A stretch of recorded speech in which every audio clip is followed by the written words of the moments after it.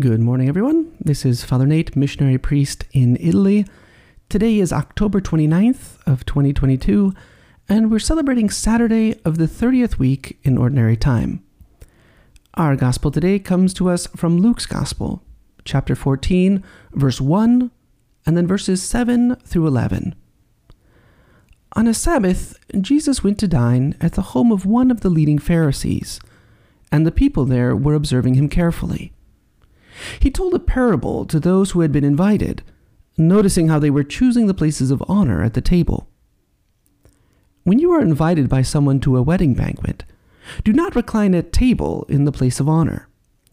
A more distinguished guest than you may have been invited by him, and the host who invited both of you may approach you and say, "Give your place to this man," and then you would proceed with embarrassment to take the lowest place. Rather, when you are invited, go and take the lowest place, so that when the host comes to you, he may say, "My friend, move up to a higher position." Then you will enjoy the esteem of your companions at the table. For everyone who exalts himself will be humbled, but the one who humbles himself will be exalted. Since today is Saturday, the day typically dedicated to the Blessed Virgin Mary, and since next week we celebrate the Solemnity of All Saints, it's good to take some time to consider one of Mary's titles that relates these two themes, Mary, and the fact that she's called the Queen of All Saints. So first, let's consider the history of this title. When did we start calling Mary the Queen of All Saints? The second, the theological reason behind it. Why is it a good title? And third, what does it mean for us? So first, the devotion to Mary as the Queen of All Saints goes back at least to the early Middle Ages. We can find devotional and liturgical texts that refer to Mary precisely as the Queen of All Saints. It's a title that, since that time, has always been popular. It's even been a title used by popes. For instance, when Pope Pius VII was a prisoner in France, he made a vow that if he were ever to be released, he would go and give Our Lady of Loreto, the statue, a golden crown. And in fact, he was freed, and he fulfilled his vow on May 13th, 1814. But interestingly, when he went to the statue, he greeted Mary as the Queen of All Saints. Likewise, in 1954, Pope Pius XII set aside May 31st as the feast of the Queenship of Mary. And then later, the Second Vatican Council chose August 22nd as the day to commemorate Mary as under the title of Queen of All Saints, as a way to continue the celebration of the Assumption. So, what are the theological reasons for this? Why do we call Mary the Queen of All Saints? Well, sometimes we call Mary, which is probably an even more difficult title to explain, sometimes she's called the moon among lesser stars, right? If you're a Latin expert, velut inter stellas luna minores. So what does that mean? Well, she's the greatest among the lesser saints, which means anyone who's not Jesus, right? She exceeds all the other saints in holiness. One scholar puts it this way.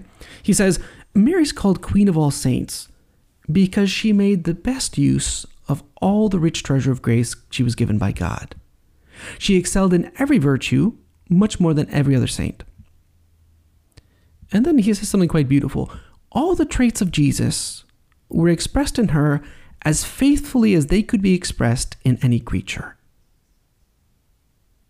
And so just as she surpasses all the saints in her virtuous and meritorious life, so in heaven, she stands higher than everyone else in receiving glory and reward. After God, there is no greater bliss for the souls in heaven than to see her, the glorious Queen. That's a very beautiful statement to think, yes, Mary exceeded all other creatures on earth in her holiness, and so now in heaven, she exceeds them in her reward. It's only just.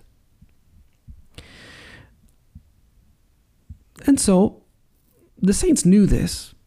We see this, and this leads to our third point. How does this affect our lives? Well, Mary is the model of holiness because she shows us how to live holy lives. At the same time, she's also the mediatrix of graces, meaning she's the one who intercedes, who mediates to get us those graces. And so in order to reach heaven, we need to honor Mary. We need to ask for her intercession in order to be able to reach that eternal happiness with her and with her Son. And again, we see this in the lives of the saints.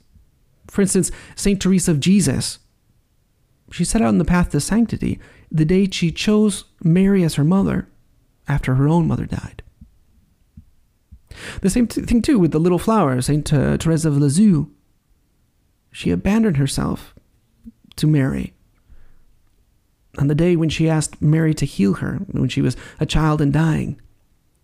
And we know the story. Our Lady answered by smiling. And likewise, it said that when St. Catherine of Siena was a child, she used to pause to say a Hail Mary on every step she would go up. In the life of every saint, you find a solid devotion to Mary, the Mother of God. And so today, let's ask, through the intercession of Mary, the Queen of all saints, for the grace to imitate her example, and also for the grace to grow in our love and devotion to her, so that we might be counted among those saints of whom she is Queen.